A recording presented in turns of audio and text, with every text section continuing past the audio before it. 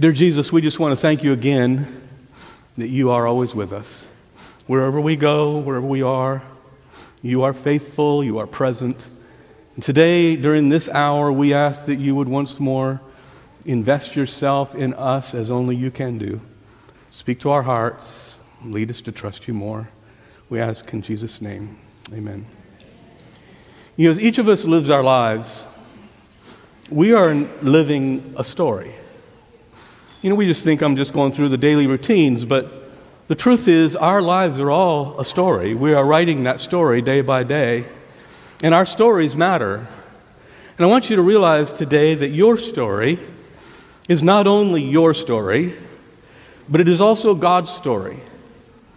Because you are living God's story every day of your life because He's involved in your life, He's responding in your life, and you are living a life with grace.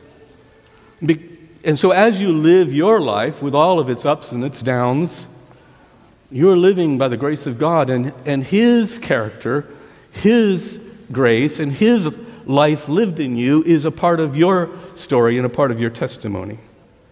The Bible is full of people who lived regular lives, sometimes good lives, sometimes troubling lives, but all of their lives are shared with us as testimonies of the character and the grace of God.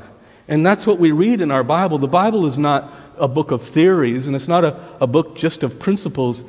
It's a book filled with God interacting with His people, living their lives in response to Him. And our lives are like that today. I love the way the Apostle Paul puts it in writing to the Corinthians.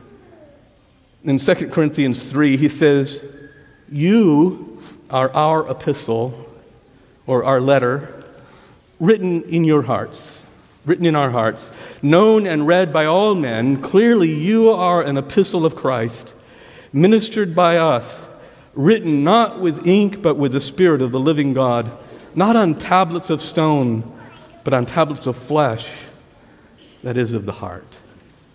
Over the next several weeks, all of the pastors of Forest Lake are going to participate in telling our story. 11 weeks, each of us taking a turn.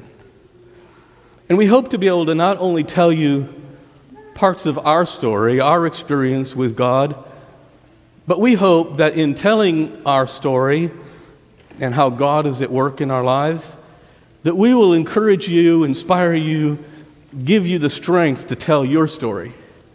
Because all of our stories matter.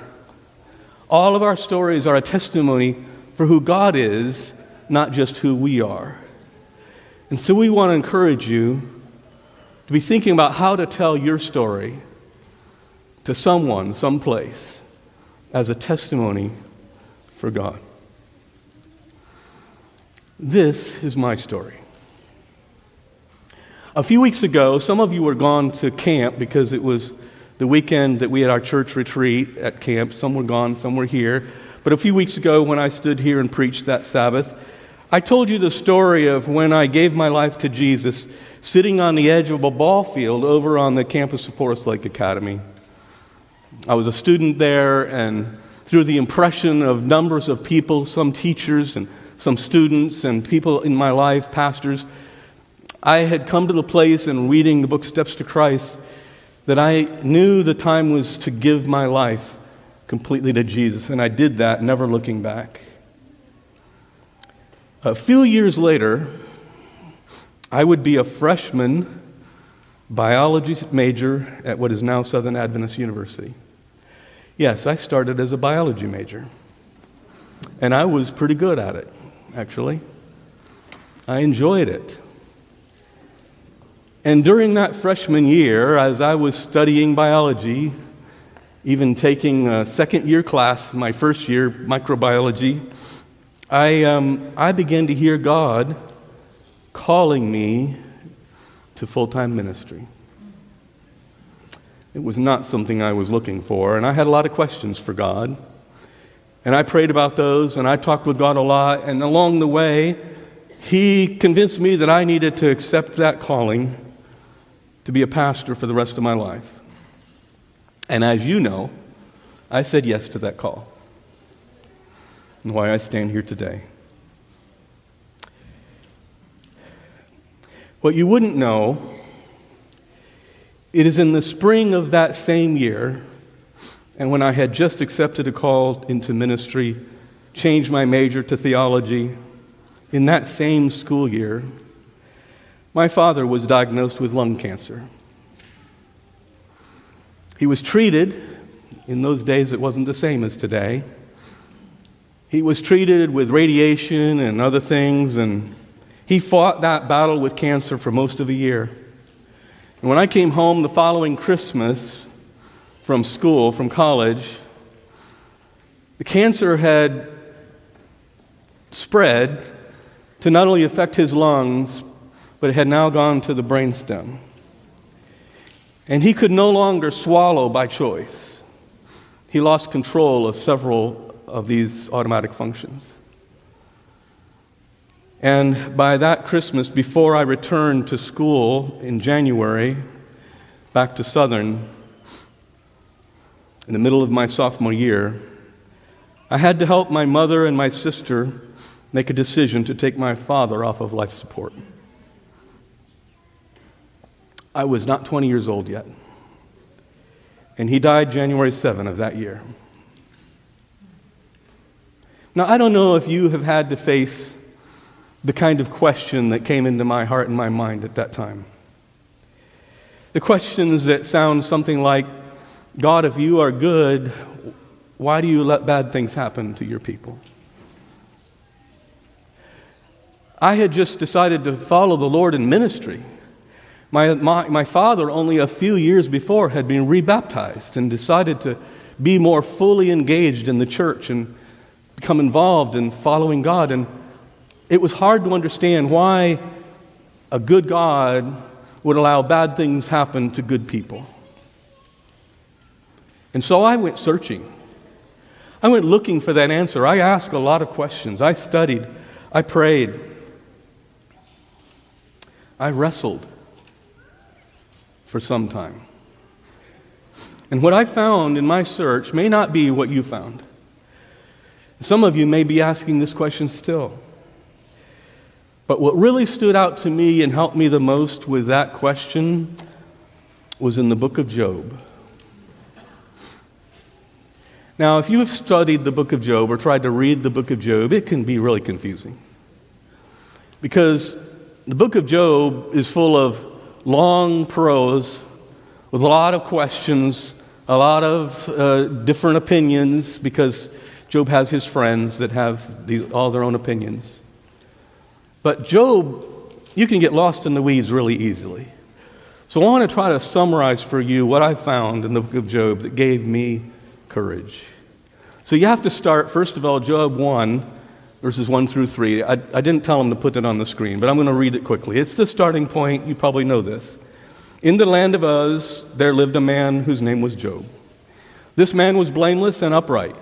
He feared God and shunned evil. And he had 7 sons and 3 daughters. And he owned 7,000 sheep, 3,000 camels, 500 yoke of oxen, and 500 donkeys. And he had large numbers of servants. And he was the greatest man among all the people of the East. What a great man. But Job's is a story of a man who lost everything. In one day, we're told, that all of his animals, all of his servants, all of his children were killed and taken from him. And Job says this, naked I came from my mother's womb, naked I will depart. The Lord gave, and the Lord has taken away. May the name of the Lord be praised. In all this, Job did not sin by charging God with wrongdoing. I don't know if you could find your way to say that. And then, as if it wasn't enough, Job was afflicted with painful sores from the soles of his feet to the crown of his head. So not only had he lost everything that had mattered to him, he was now suffering in pain. And if anyone had the reason to say, why, God? Job had a reason. And then the hardest part of the story begins to happen.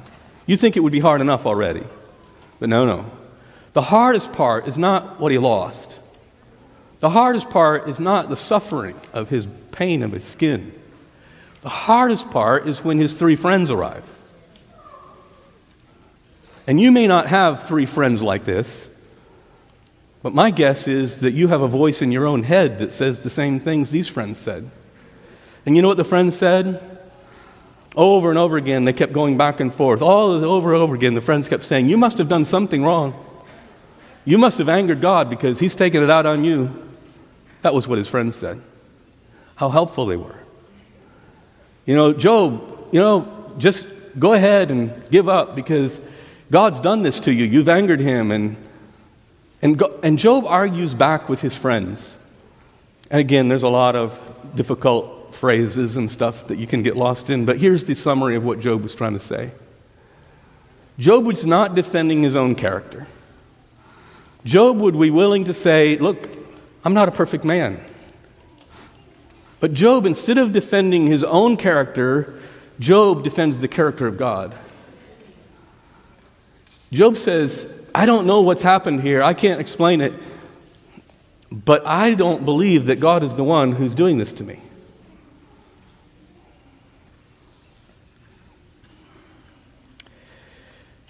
So, rather than having doubt, he defends. And I guess 3 friends isn't enough because when he's done with these friends and they've run out of things to say, and these are the old friends he's had for a while, the youngest one shows up. This is a guy who is the youngest of all because we all know that young people have more answers than older people. And he comes and he basically says that. He says, you guys don't know anything. Listen to me, Job. I know more than the rest of them. And he continues the same kind of an argument. Job, God's done this to you, and you might as well just admit it and get over it. Just, acknowledge that God is doing this to you, and maybe God will somehow help you understand. And Job says, no. In all of Job's suffering, he gets this right. Job chooses to place his trust in God no matter what. And here's what he said. I'm going to read this to you in 2 different versions. First of all, the New King James Version. He says this, though he slay me, yet I will trust him. And even so, I will defend my own ways before him. And then in the NIV, the New International Version, though he slay me, yet I will hope in him. I will surely defend my ways to his face. It's kind of like the story in Daniel, the 3 Hebrews who are being challenged by the king to bow down or go into the fiery furnace. You remember what they said? They said, if we are thrown into the blazing furnace, the God we serve is able to deliver us from it, and he will deliver us from your majesty's hand. But even if he doesn't, even if he does not, we want you to know, your majesty, that we will not serve your gods or worship the image of gold that you have set up. So no matter what happens, God could take it all away. At any moment, he could do that. But even if he doesn't, I'm going to still serve God. Job says, I can't explain all the things. It's actually part of what God's answer is to him later in the book. God says, where were you when I set apart the world and I made the water stop at the shore? And he has all these illustrations to Job. Where were you? So what do you know? And Job says, I don't know anything. But I do know this. I'm going to put my trust in you. So after Job has been accused by his friends of deserving God's wrath, Job says what may be the very key words to the entire story.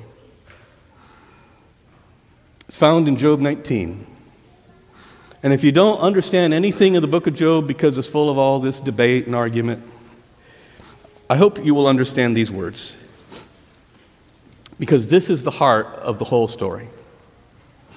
In Job 19, verse 23 and following, he says, "Oh, that my words were recorded, that they were written on a scroll, that they were inscribed with an iron tool on lead or engraved in rock forever.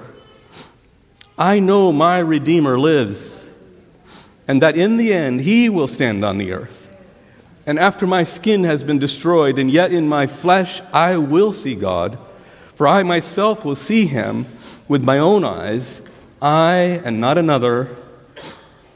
How my heart yearns within me."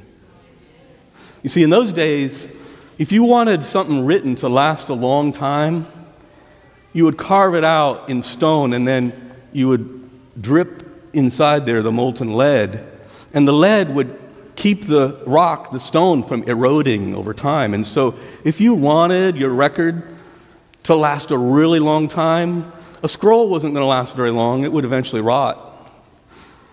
But if you took stone and engraved it and put down lead, it's going to last a really long time.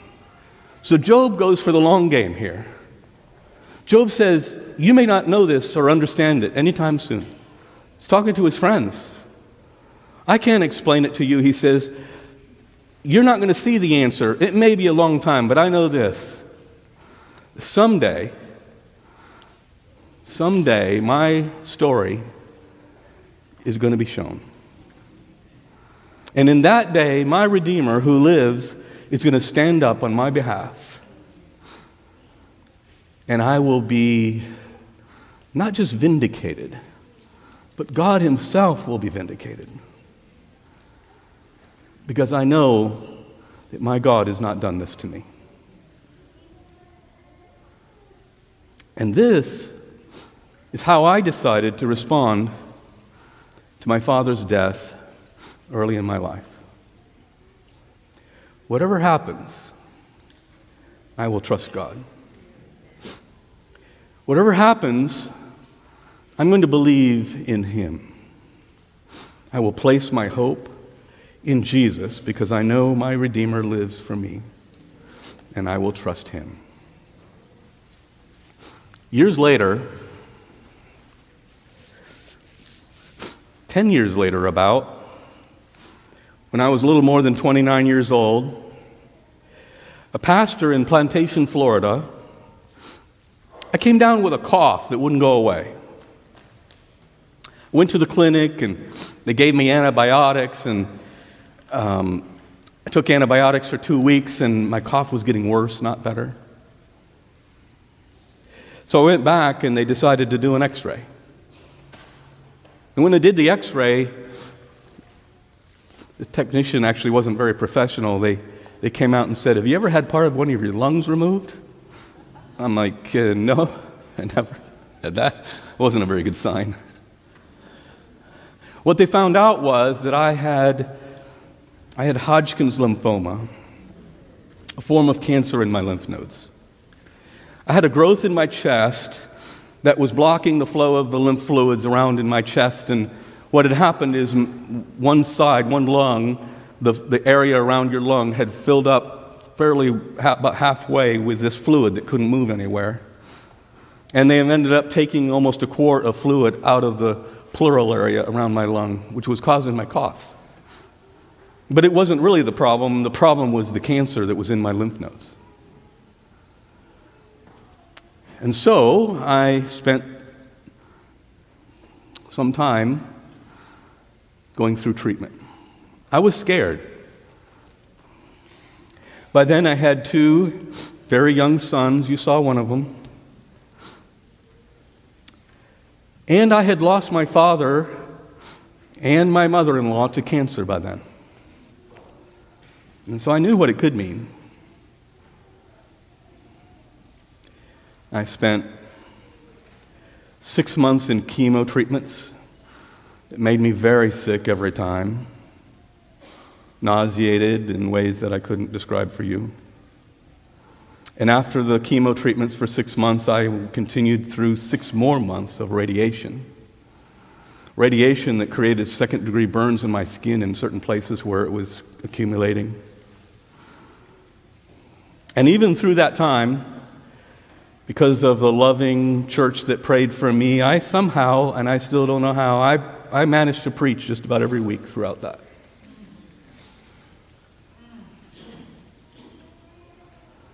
But you know, when I had that experience, I already had the answer. I didn't have to go through the questions all over again. I didn't have to ask God, why me?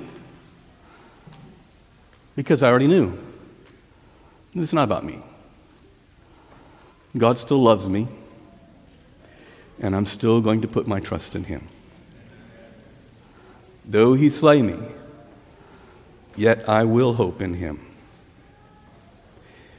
Strangely enough, during that time when I was recovering, going through all those treatments, they decided to give me a CT scan to see how the cancer treatment was going and see if I was getting rid of all of those tumors in my lymph system. And when they did the CT scan, checking out all over in my body, they discovered the next big challenge that I would face in my health. What they found was that I had cysts in my kidneys, like fluid-filled pockets, like Swiss cheese. They told me that I had polycystic kidney disease, a slowly progressing disease, genetic disease that would eventually destroy my kidneys. A very slowly progressing disease.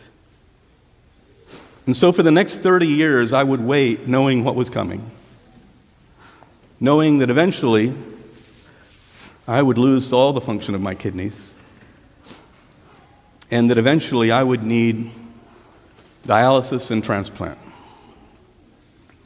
By 2014, my kidneys had failed enough to be placed on a transplant list at Advent Health or Florida Hospital at the time.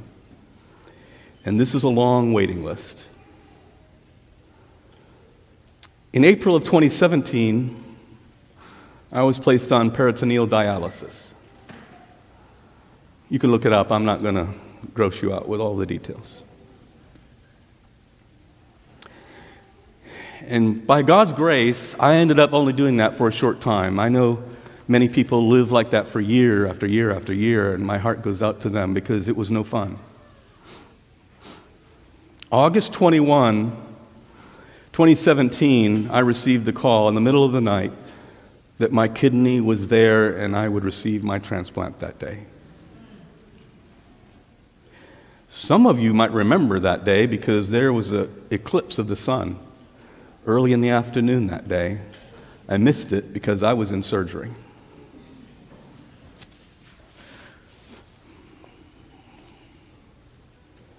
Now it's been almost 5 years, coming up on an anniversary in August.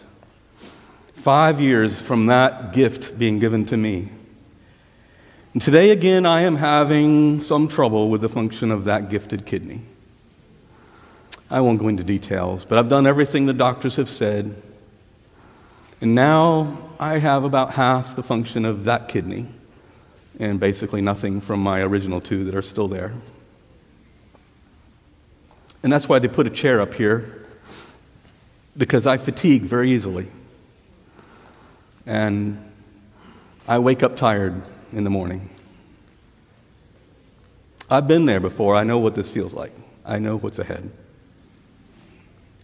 But you already know what I believe. I put my hope in Jesus.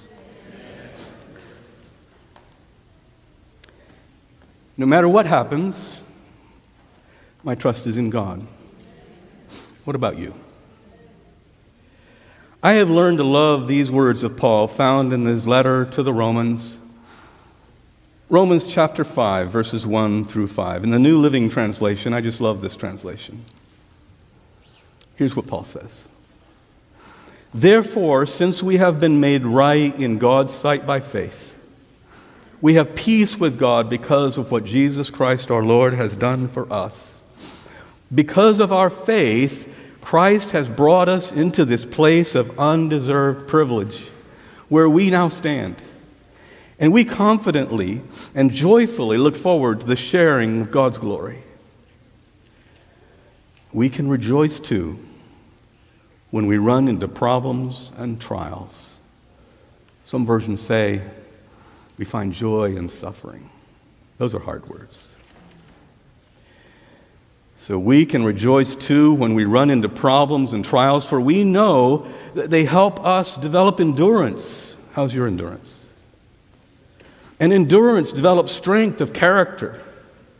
And character strengthens our confident hope of salvation. And this hope will not lead to this disappointment.